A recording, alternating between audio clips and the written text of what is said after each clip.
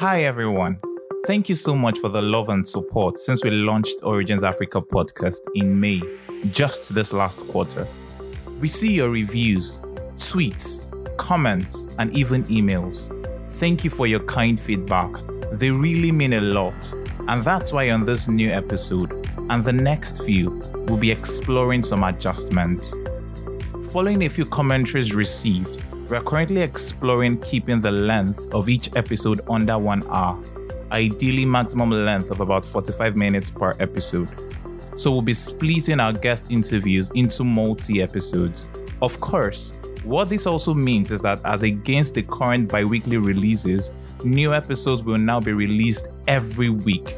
So you get part 1 of a guest interview this week, the part 2 next week, and then the next week after that, we release part 1 of a new guest interview, and the cycle goes on. What do you think? So please, as we explore this adjustment, at least for the next few weeks, do share your thoughts with us. Kindly let us know if you'd like us to maintain this adjustment of multi-episodes per guest interview to keep each episode under 1 hour, or if we should revert to what we had before. You can send us a message on Twitter and Instagram at OriginsAF, a message on Facebook at Origins Africa, or email us at originsafricapodcast@gmail.com. We look forward, as always, to reading your reviews and feedback.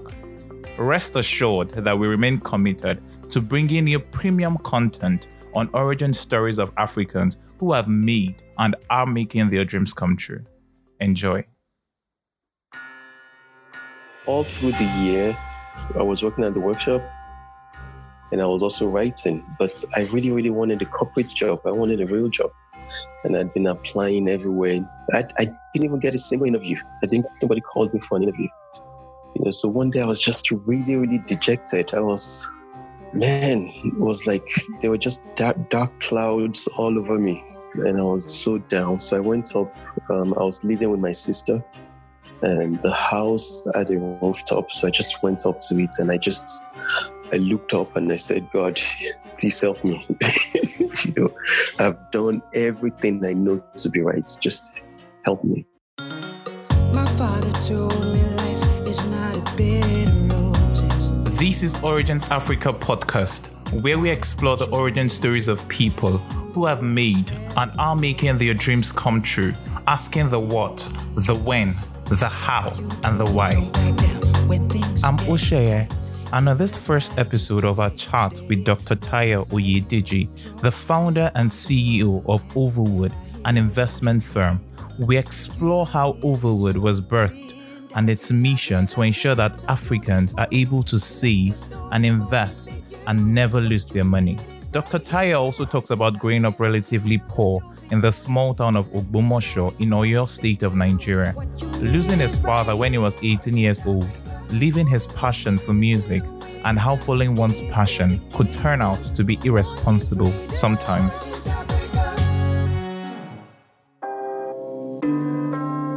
Dr. Tayo Oyedeji is an Oxford-educated entrepreneur with work experience in finance and investments, advertising, consulting, academia, and technology across Africa, Europe, and North America. In May 2016, Dr. Tayo decided to resign from his role as a regional head in Africa of a global ad agency with operations in 34 countries across the continent. He resigned, retired at the age of 40, and returned from South Africa to be with his family in Nigeria. Dr. Tayo retired for about 2.5 years, but how did he spend the time? I slept a lot. I took the kids to their karate classes, played games with them, took them to their soccer games, took them to school, attended all the PTAs, just did all the things that I hadn't been doing in the past. During this time, Dr. Tayo also taught personal finance classes across the world, and it was while delivering those classes, he uncovered something which led him to Overwood, an investment firm. Yes. I was teaching personal finance classes because I found out later that a lot of the things I knew were not necessarily common knowledge. I thought they were, really. I thought everybody knew about annuities. I thought everybody knew about saving a high percentage of your income. I just thought it was general knowledge. And then when I started talking about it, it became obvious that people didn't really know about it. So I had a couple of seminars in London, in Kenya, in Nigeria. So I was going to do South Africa. And I was just moving around, just teaching people about managing their money, regardless of how much they had. Okay. So how did Overwood now come about? Yeah, so I would finish those classes and people would say, hey, so now I understand that I should save and invest, but where? Right? So the but where question was always there. And then one day I was like, guys, what if I start a firm to help people invest their funds? The biggest problem people have in Africa with investment firms is that they disappear, and they disappear with people's money. Right? So like they would make some crazy bets, would lose everybody's money. So I said, well, what if that will ensure that no matter what happens, your money never gets lost and gives you good returns? Would you be interested in investing? And everybody said, yes. I remembered I posted that question in the morning. By about 3 p.m., about 200 people said, yes, would invest if that would happen. If that would happen. So I began to build a model. It took me about 8 months of really hard work with my team. Okay, we wanted to create a firm that would ensure that people's money is safe no matter what happens in the markets, and would give people access to their investments when they need it. So let me give an example. When the coronavirus crisis started, we basically said anybody that had money with Overwood could come and collect it at any time with no penalty. Right? What that meant was that was different from what everybody else was doing. So that's the kind of fund we wanted. We wanted to be almost a family fund where we're just helping people manage their money. And when they need it, they can get it, without any problem. So during that coronavirus crisis, we gave out almost 70 million of money that people needed without any penalty. Some people had funds that were maturing in 180 days, whatever. If you needed it, you could come and pick it up. And I think that gave people confidence that we're not in this to scam them or to go run away with their money. So you're building Overwood for 8 months. What was that about? I think you mentioned that you're trying to define what the strategy would be. So what did that entail? So the first point was, is it going to be an investment firm or an advisory firm? I was more attuned to an advisory firm. What I wanted to do was to hire a bunch of financial advisors, train them, and then when people need advice, we would help them decide on where to place the funds. So we had gone on that mode for about 3-4 months. When eventually we tried with people and they were like, well, now you've advised me. What then should I do with the fund? Well, there are like 200 funds. Which one of them should I choose? Right? And then it just wasn't working. So we pivoted. We said, well, why don't we then create the fund ourselves to help people do better? And then after pivoting, it was a question of, well, there's so many other people that are in this space. How are we going to be different? Right? So you'll notice that our communication is slightly older than some of our competitors, because we realized that we're not structured as a business for the youngest people in our markets. We wanted to reach people with families, people who were new to investments, people who were not just in Lagos, but were in other parts of the country, who could, let me give an example. For instance, when we first built our platform, it was very heavy on tech, light on finance. it was all about you could put in your card, and then there was this app that you could download and blah, blah, blah. Okay, so let's walk through. If you live in Lokoja, that's like like 500 miles from Lagos or more, right? How many times do you use your debit card or credit card for anything? 0. And so basically, by building a model that focused on credit and debit card, we had excluded 80% of Nigerians from Overwood. So we had to think again, okay, so it can't be focused on cards. It's got to be focused on what people can do. USSDs.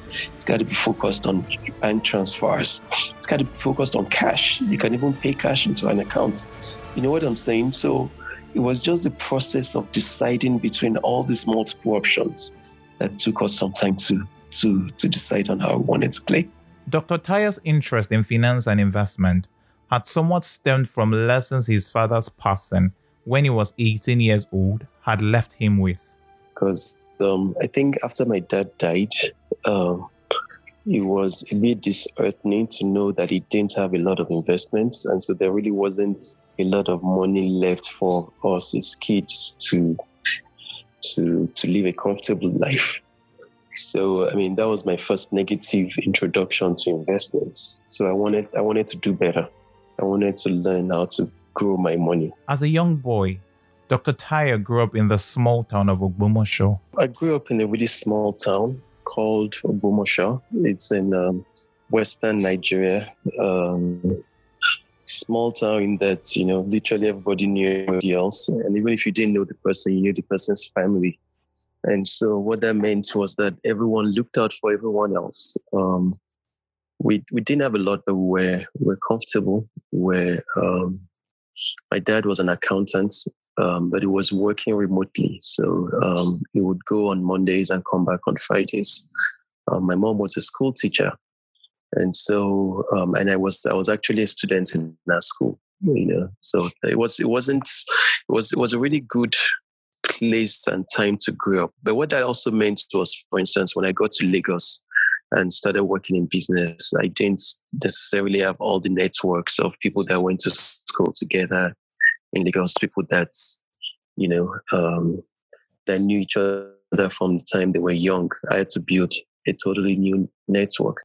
I think the most difficult time was when my dad lost his job, because we were primarily dependent on him. My mom was a primary school teacher, so she wasn't making a lot.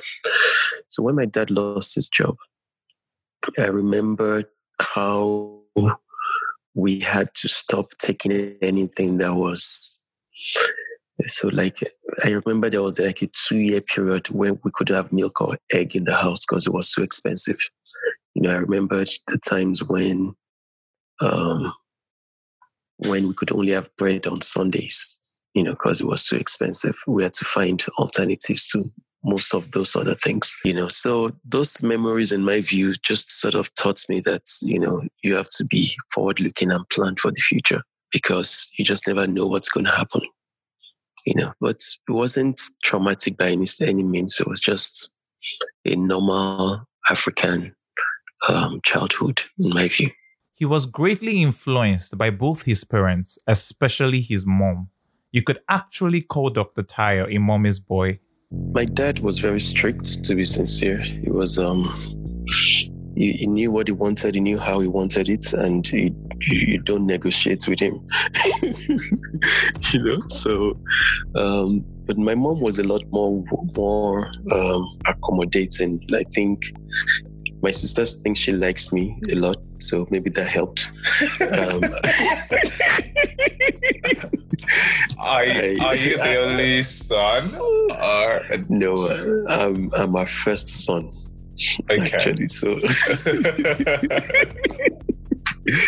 so I think but I think what I remembered the most about him, because he died when I turned 18, I believe, was that he was a man that knew what he wanted, and he wasn't afraid of going for it, even if it meant overcoming. I mean, he never had a first degree, but he grew up to become the CFO of a bunch of really, really good companies. And I think the one thing that would have been problematic was he wasn't one to negotiate. If he felt something was right, then there's no need to beat around the bush or have the conversation around how to. He just wanted things to be right, all the time. But I found out that in life, that's a lot of times there are many gray areas. He never saw shades of grays. He saw black and white, And so it's also something I learned from him, that life has many shades and you just sort of have to work with people regardless of what you think is right and how you see things. For my mom, she was, funny enough, she's very entrepreneurial, but she never started her first business until she turned 55, which is very, very interesting. So she was a school teacher from the day she started working, maybe 20, 21 or whatever, till she became 55. And then my dad got really sick. And because my dad was very sick, she had to think and start thinking about business in a way that so that she'll be able to provide for us if anything happened to him. And so she started a school. It was just a school with about 10, 20 kids to start with. And between 55, now she's about 85, 30 years. 30 years is a long time though. She's built this thing into this humongous school that has a primary school, secondary school. That's great. Nursery school, boarding house, 3 different campuses. Impressive. I mean, it's just absolutely amazing. And she never ran a business till she turned 55. And she's just built an amazing business ever since. Would you say that's where you got your entrepreneurial skills? I think so. I think mom is I admire her so much. I admire because when my father died, and this is an African story which you know very well.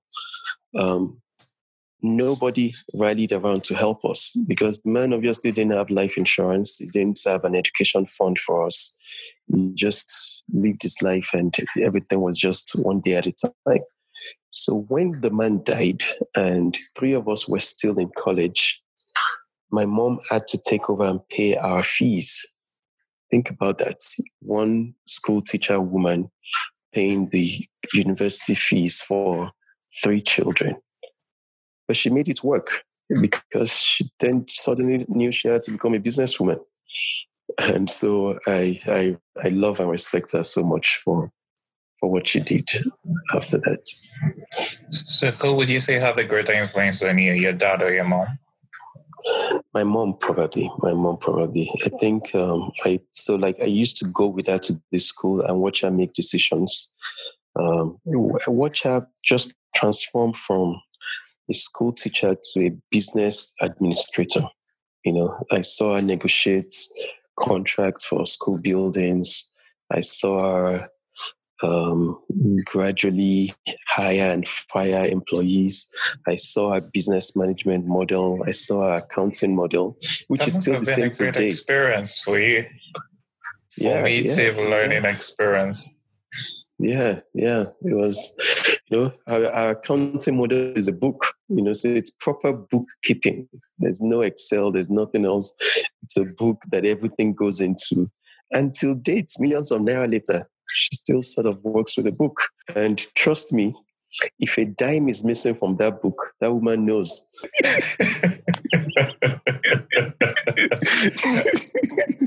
She knows every bit of it. Yeah. So she's been a great influence on me. Dr. Tayo also spent some time with his grandfather, who was a tribal leader, Dialakba of Okin, and learned about tribal leadership, a practice he says has been instrumental to the phenomenal successes recorded throughout his career. For me, the biggest part of spending time with my grandfather is that there's another approach to leadership. So I remembered this was after I'd gone to Oxford and came back to Nigeria, and I began to have to take on leadership roles. One of the first things I was told was, well, if you're going to be a good leader in Africa, you have to be mean and vindictive, pretty much. You have to be harsh and hard on people. because if you're nice to people, they'll take advantage of you, blah, blah, blah, and all that stuff. And I think that just brought me back to watching my grandfather lead his people. It was never hard or harsh on them. It was just always looking out for them and thinking about them first and putting them first and being kind to them.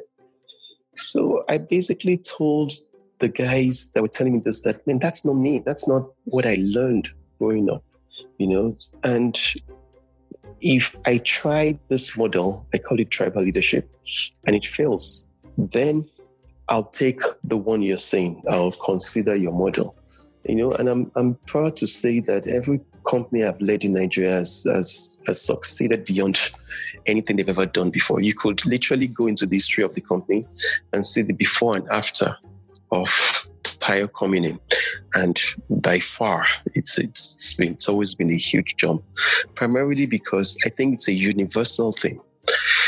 When you look out for people, they look out for you and look out for your company. That's what I learned from my mom. That's what I learned from my grandfather. Now, since Dr. Tayo didn't have a lot growing up, he resorted to books, which opened up new worlds for him. We didn't even have a TV at home that worked, because back in those days, the television signals were not strong enough to get to my hometown. So what that meant was I had to play a lot and read a lot. And I think that's the best thing you can do for a child. So I had to expand my mind with books rather than just sitting in front of a TV.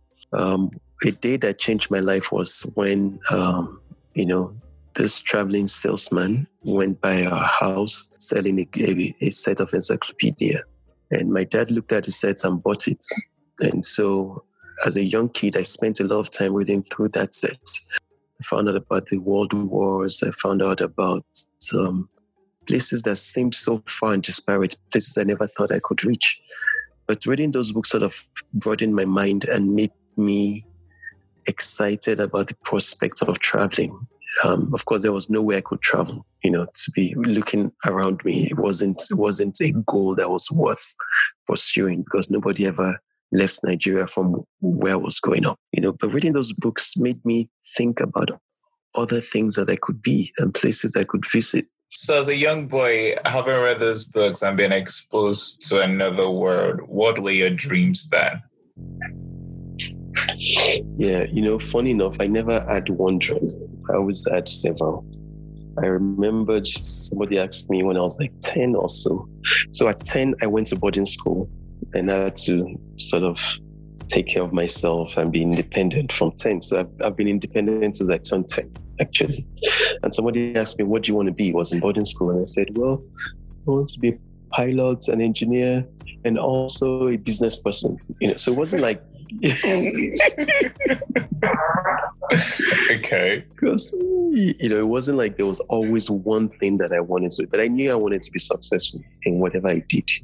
So there was an uncle of mine that was a really, really successful director at ExxonMobil. So I would go and sit with him and ask him questions and say, how did you go from Ogbomoso to Exxon? How did you become this and that? And like, how old were you? I just knew that. Probably was 13, 14 when I started going to ask the man questions. Because I knew that. Yeah, no, I knew I didn't want to be there forever. I knew I didn't want to struggle for food. I knew I didn't want my kids to not have enough. I knew I wanted to be successful from a young age. I could see the difference between successful people and unsuccessful people. And I knew I didn't want to be in the other camp. I knew the camp I wanted to be in. Okay. And so, yeah, that was... So you met him, and so what did you learn from asking him questions? He kept talking about integrity, let people be able to trust you. And he also said you have to work harder than everybody else.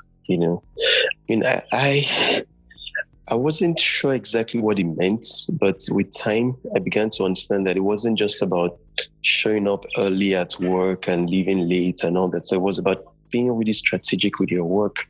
And you would talk a lot about, Just keeping your eyes open for opportunities and not being afraid of the work that comes with more opportunities. And we would just hang out. I've always liked old people for some reason. I don't know if that's still allowed to be. What's the political correct way of saying old people, whatever? But I've always liked old people because they're just full of wisdom. Like they don't need to know everything, but they have experiences that you can glean from. So I'll just sit with him and we'll talk. And he loved it. I loved it. Because literally nobody else had time for him, Everybody else wanted to do cool things or whatever. But I didn't mind sitting with him. It was fun. Okay, so from the learnings from your talk with him, how did that translate into you now studying mechanical engineering in university? Yeah, mechanical engineering was not what I wanted to study. So this again is the shame of Africa. But we all know this story. There are too many people that it has happened to. So when I took my exams, I had some of the best score in all of Nigeria on the entrance exam to university. It's called JAMB. So I told my dad that I wanted to study computer science because really that was what I wanted to study. So you had wanted to study computer science. What had informed this interest? Yes. So I had some uncle had traveled and had brought a programmable calculator for me. So the programmable calculator actually compiles Fortran. Fortran is an old computer science language, and it came with a book. So using that book and the programmable calculator, I had learned to code. I had learned to write Fortran right there in Ogbomoso when I was 13. Interesting. Yes. So I remember the first thing I built was Tic-Tac-Toe, the game. And I built that at 13, was a very functional version of it. And if I were in America or anywhere else, back in those days, programming and learning all by myself with nobody else within 1,000 miles knowing a thing about computers, somebody would have scooped me up, MIT, Harvard or whatever, and would have just, used that to turn me into a proper computer guru or whatever. Maybe I'll be talking with them, but they'll get to it. But that's another story. So I had done that. And when I took the exam and I did so well, my dad said, computer science, what's that nonsense? That's never going to become anything. That's a really, really horrible course to study. When you see engineers, those are the people that are changing the world. Go on and study mechanical engineering. And I said, no, I wanted to study computer science. And he said, well, I'm paying your fees. I'm paying your school fees. So you have to study mechanical engineering. So that's how I ended up studying mechanical engineering. It wasn't what I wanted, and till date, I started learning to code again at 42. So I didn't code from that day till I turned 42. Oh, and wow. I'm shocked. Yeah, today I write HTML, CSS, JavaScript, Python, and a couple of other languages that I've learned within the last 1 or 2 years. Yeah, but I really should have studied computer science. Any regrets? Oh, lots of regrets. Really, really lots of regrets. Yeah. I feel like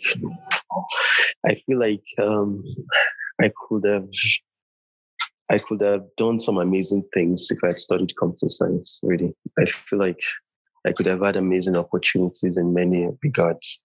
But no, I'm fairly successful. I'm happy where I am. My life is good. That's great. That's great. But I feel it could have been a lot better. Okay. So you got into the university, studied mechanical engineering. Did you enjoy it? No, I didn't. I wasn't even a good mechanical engineer. I wasn't a good engineer at all. I wasn't interested. I went to class when I wanted to.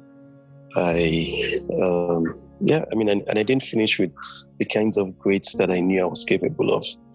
The funny thing is, people will hear this and think, oh, it turned out successful despite his not so great grades out of college. Well, it's an anomaly, because when you're in college, the only reason people have to think you're smart is your grades.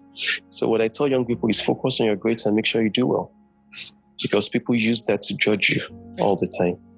But I wasn't great at all. When I got into my master's program and PhD program, I then went crazy and decided that I was going to work up to what I knew I was capable of. And I think I finished with maybe 3.99 or 3.98 or something out of 4.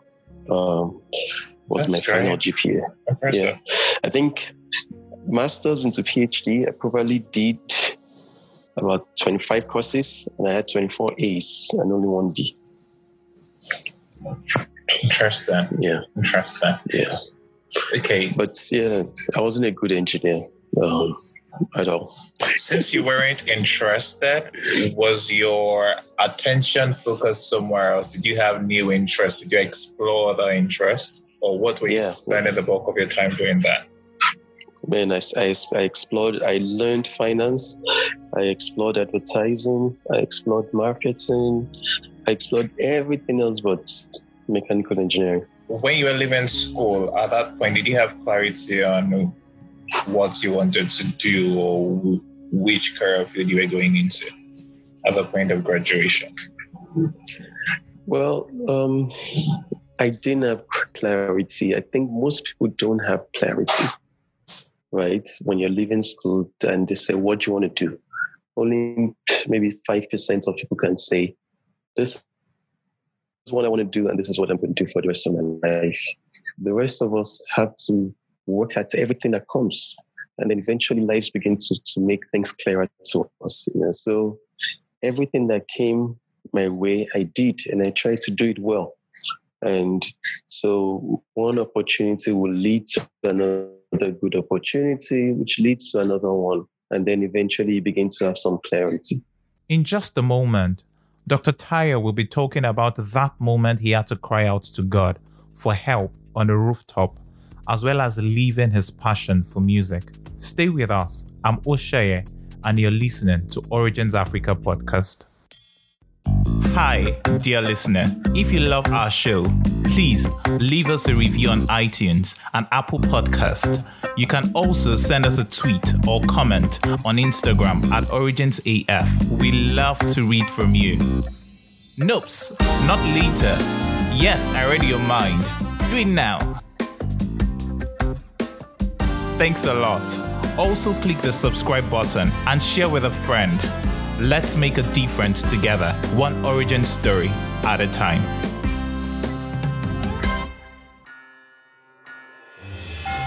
Hi guys, welcome back to Origins Africa podcast. So after school, Dr. Tayo had been trying to get a job for about a year, but it wasn't forthcoming. He had gone on to do some mechanic work for about 3 months with a friend.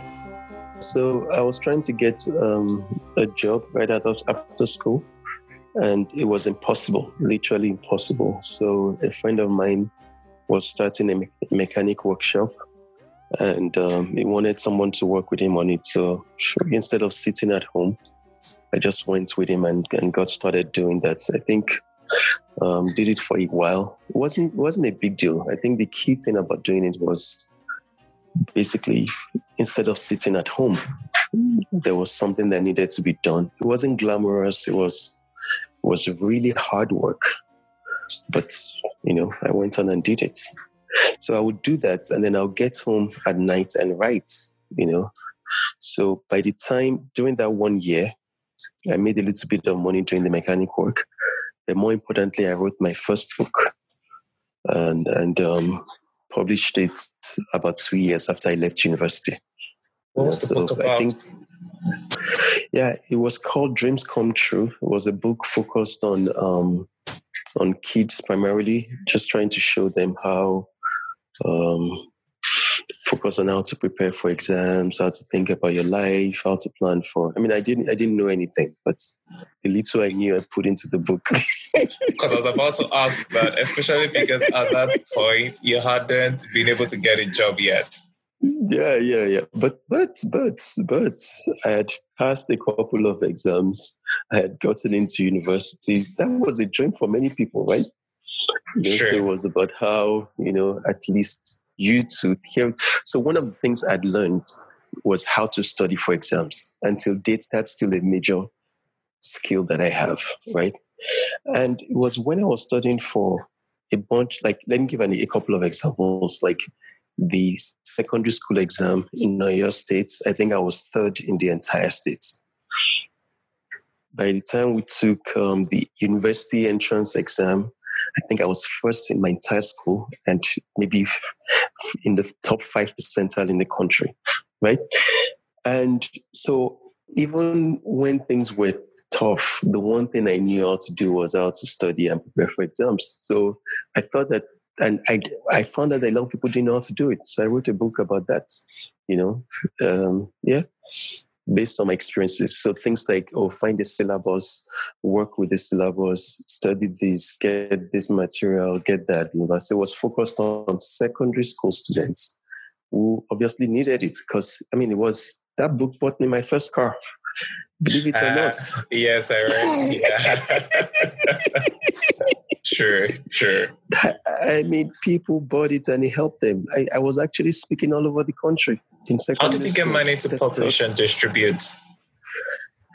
Another story. I borrowed money. And then some guy just had mercy on me and said, you know what? I'm going to print this book. When you make sales, pay me back.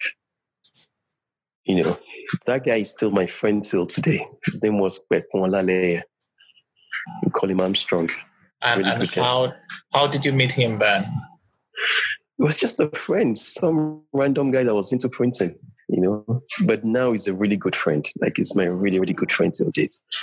So He just said, you know what? I'm going to publish this book. I'll give you a credit on it. Go on when you sell. I'm going to publish the first 1,000 copies. Then when you sell, you can pay me back. I paid him back within like 3 months or so because the book was flying off the shelves. And so, yeah. And then, a few months later, I bought my first car. And, life looked really good. Sure. That's great. I also know because of that year break, there had been a dark moment where you had gone to the rooftop. Yeah. Could you talk about that? So, all through the year, I was doing the workshop. I was working at the workshop and I was also writing, but I really, really wanted a corporate job. I wanted a real job. And I'd been applying everywhere. I didn't even get a single interview. I think nobody called me for an interview. So one day I was just really, really dejected. It was like there were just dark clouds all over me. And I was so down. So I went up. I was living with my sister. And the house had a rooftop. So I just went up to it and I looked up and I said, God, please help me. I've done everything I know to be right. Just help me, And I felt like I was just failing because I was also writing that book and I didn't know how I was going to publish it because I didn't have a dime. I was like, I need a job so that hopefully I can even save and publish this book and just help me. Now, I'm not sure exactly how this happened, but this was November of 1999, I believe. By Christmas of that year, I had 3 job offers, and I went on and chose the job at Citizens Bank. Which is remarkable. Did you do anything differently? Yeah. I think after that, I began to network a lot more, ask questions. I found people that had jobs already, and I'll go and say, so what did you do? What was the processes? So I did a lot more research. I reviewed my CV, made it a lot better. Then I began to apply for all kinds of jobs. It didn't matter where the job was. I just applied for everything. Oh, before were you specific that in your application process my full-time job. Before then, I was focused on what I wanted to do. I was applying to the kinds of jobs that met the criteria I had set. But after then, I applied to everything widely. I began to use GMAT and GRE prep book to prepare for entrance exams and aptitude test exams for the jobs. I began to spend a lot of time learning interviewing skills.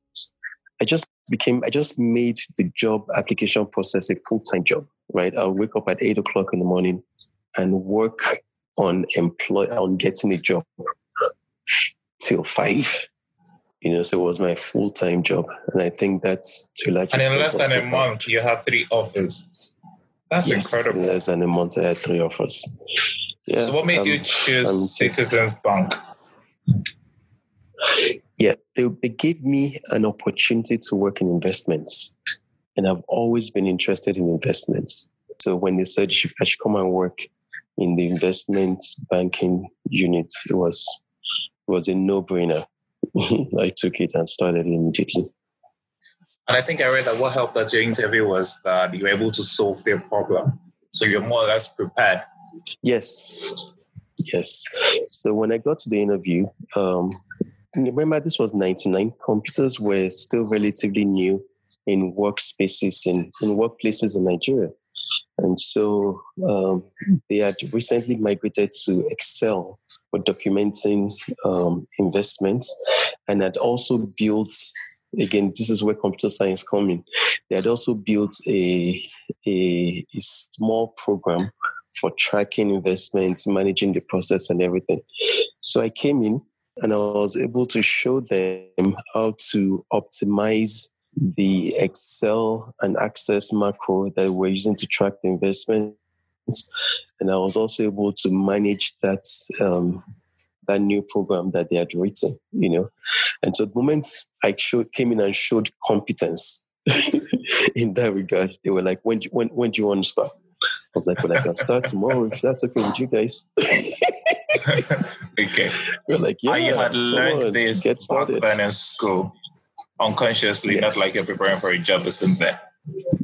No, I just learned as part of life. It wasn't conscious. And then it came in handy and you got the job. Yeah. I know at that point you also had a passion in music. I think you had also won a competition. Yeah. Oh my God, I don't talk about that anymore. So let's go there a bit. I think you're a rap artist, you're hawking your demo tapes. So you won the competition. Yeah, so let's hear that. God. Yeah, so there was this talent hunt was what it was called. And it was a bunch of musicians that had come together to do their thing. And then I used to rap. I mean, I know a lot of people won't believe it today, but so I did my thing, and I had a routine that gets the crowd involved. Hey, so here's a cheat sheet for anybody that's going for a talent hunt. The way to win is not to be the most talented. The way to win is to be the one the crowd loves. The crowd favorite always wins. Interesting. Okay. So I was the crowd favorite and I won it. And so it came with a free studio session to record my stuff and hopefully, get a label and all that. I remember doing it and thinking, this just requires so much time. Like music requires it's got to be full time. There's no way you're going to be successful doing this part time.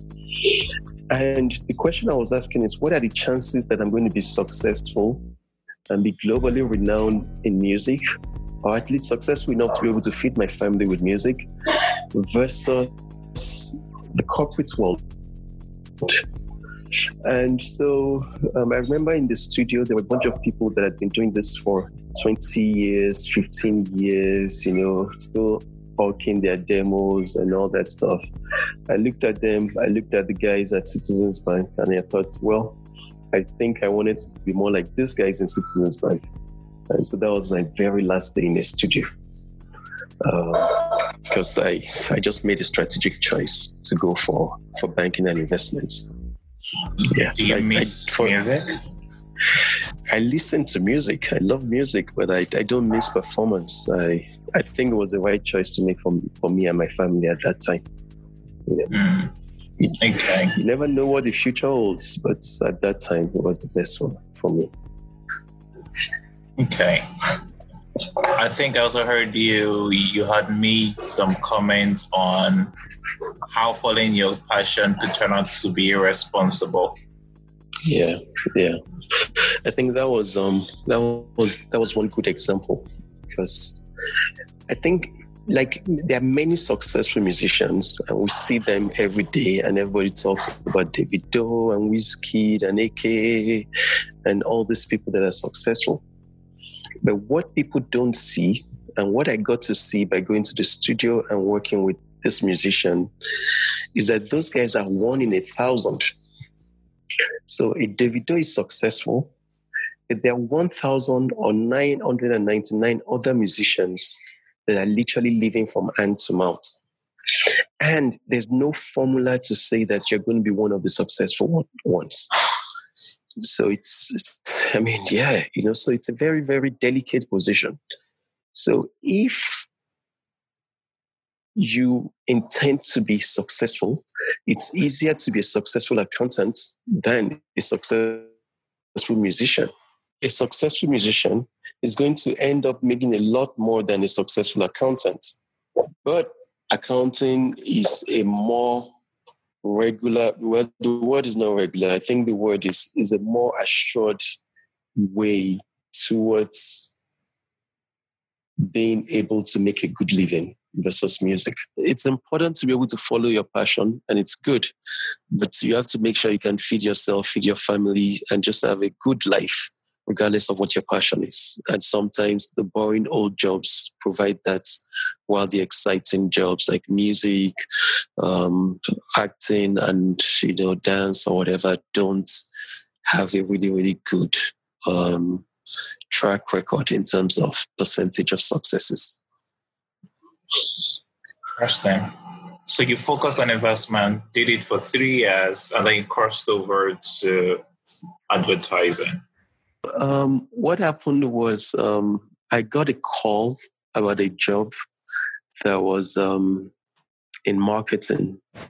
So I was focused on investments and I'd learned quite a bit. But this marketing job was with a startup, and the pitch they had made to me was, if you come into this business, you learn how to build a business from scratch. So the gentleman basically said, now you work in a bank. What do you know about the administration side of the bank? I said, nothing. What do you know about HR? I said, nothing. He said, well, in the future, you need to start your own business. And if all you know is just one specialized field, you'll never be able to start a business. And so his pitch to me was, come to this company, let's get a business. It's a 10 billion naira business. And I was part of it from the beginning. I saw it grow from scratch. I saw how we made decisions about hiring people. I saw the decision-making process about making strategic decisions about what to do, what not to do, how to approach the market, how to position for the market, how to think about growing the business and everything. I remember one key lesson I learned at the very beginning. The business was growing. It was growing really, really well. And then one day the CEO came and said, we're a business in trouble. I said, no, we're not in trouble. We're doing really well. He said, well, I just did the numbers and 60% of our revenue comes from 2 clients. That means we're a 2-client company. If those 2 clients go, we're dead as a business. I would never have learned that in the bank because I wouldn't be high enough to understand that. And so he said, well, our strategic goal for the next 2 years is to diversify the base of the business, And so it was just good seeing very close up the internal working and running of a business, So from that business, I went to America for my master's and PhD. And then I came back to Nigeria to work again in the business. in the same business. When I left, it was probably a 500 million plus or minus business. When I came back, it was a 10 billion naira business, which was amazing. Just saying that from scratch. Yeah. So that was why I left. What informed what you decided on for your master's? The truth was, what informed it were the books I had read years ago. I just wanted to leave Nigeria to go study abroad, and this is how it happened. I'd always wanted to do that, but I didn't know it was an option. I didn't know it was open to me. So one day, there's this guy that was working beside me. We were working together. His name was Demola. And so Demola came to the office one of these days and basically said, I've applied for a master's in America. I got a scholarship, and now I'm leaving to go do my master's in America. So when he said that, I thought, that's impossible. He said, why? I said, well, because I know your parents are not wealthy, neither are mine. So how come you're able to do that? And he said, well, the beauty of the schools he had applied to in America was that if you're a truly exceptional student, they will give you a scholarship to come study. So I said, Demola, why don't you write down everything you did for me? And I'll do exactly the same thing. And next year, I'll join you in the same school. He laughed and then began to take notes and gave it to me. Believe it or not, I really didn't care that much about getting a master's. But what I did was, I began to follow everything Demola did. I applied to the same school with the same timeline he did. And next year, Demola picked me from the airport at JFK.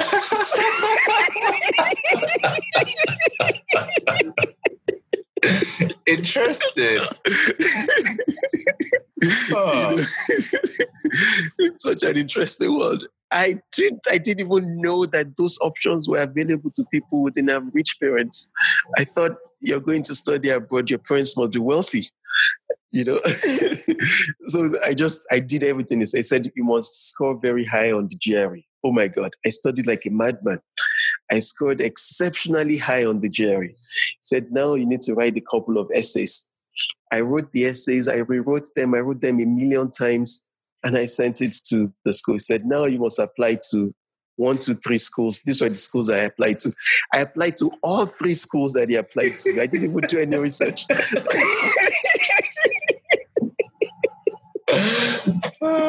They said, then you must apply for a scholarship. Then I applied for a scholarship. He said, tell them your stories. Your story is interesting. I told them the story. And then, oh my God, I remembered, and it was the 1-year project. I worked like crazy for that 1 year. And then, so that was my story. That was how I went to it. It wasn't a strategic choice or decision or anything like that. Okay. It was just okay. Yeah. Then from there you went on to get your PhD. Yes. Was it immediately? So PhD. Yeah, immediately after my master's, I got a PhD. Was that strategic? To be sincere, not very, very strategic. It was just that after the master's, I was going to have to go back to Nigeria to go and start applying for jobs and all that stuff again. I don't tell a lot of people this, but if I stayed back in America to study for my PhD, there's a really, really good chance that I'll get a job in academia and be able to hopefully settle here for a little bit, And I didn't. And so, that was it. So I stayed on, got a PhD, got a job in academia, became a professor at the University of Georgia. I actually loved it, and I learned to do really good research. I remembered there was a day that, I was working so hard that the professors were telling me to calm down. That's, dude, your own is too much. Just slow down a little bit, And I remember there's a really, really, and I must call her out by name. Her name was Professor Winfield, Betty Winfield. She was a professor in my PhD program. She came to me and she was like, dude, you're killing everybody here. We can't catch up with you. Because I remembered there was a major conference, international conference, that all students were required to send one research paper to that conference. And that year, I had sent 6. Are you serious? Wow. And 5 of them were accepted. And out of the 5 accepted, like 2 were top international papers of some sort or whatever. Yeah. And so she was like, dude, you have to calm down, because now anybody that hires you is going to expect you to keep doing this. And I was like, ma'am, I'm Black and I'm African. I have to work twice as hard as everybody here to get half as much as they do. And she was like, I get that, but you can't continue to work like that. I said, ma'am, watch me. I can't. So you see that you had several sleepless nights doing research, writing. Oh man, that was the hardest I've worked in my life. I worked so hard during my doctoral program. Like, I mean, the things I had done in terms of research in that school, I don't think, she actually told me, Dr. Winfield, she said, the things you've done in the 100-year history of this school have never been done before. Right? So yeah, I worked so hard. So what was driving you at that point? Is it that you enjoyed it, or it was the drive to prove yourself? I enjoyed it, to be sincere, but more importantly, I also knew that I wouldn't get the opportunities that are available to Americans unless I could prove that I was much better than the Americans. So this was my calculation, that if 5 of us applied to a job, right, and 4 of them are Americans, they would be evaluated first.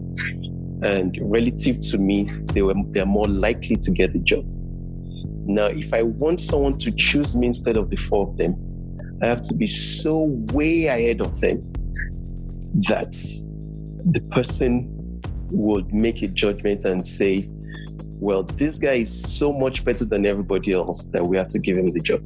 And that's what happened.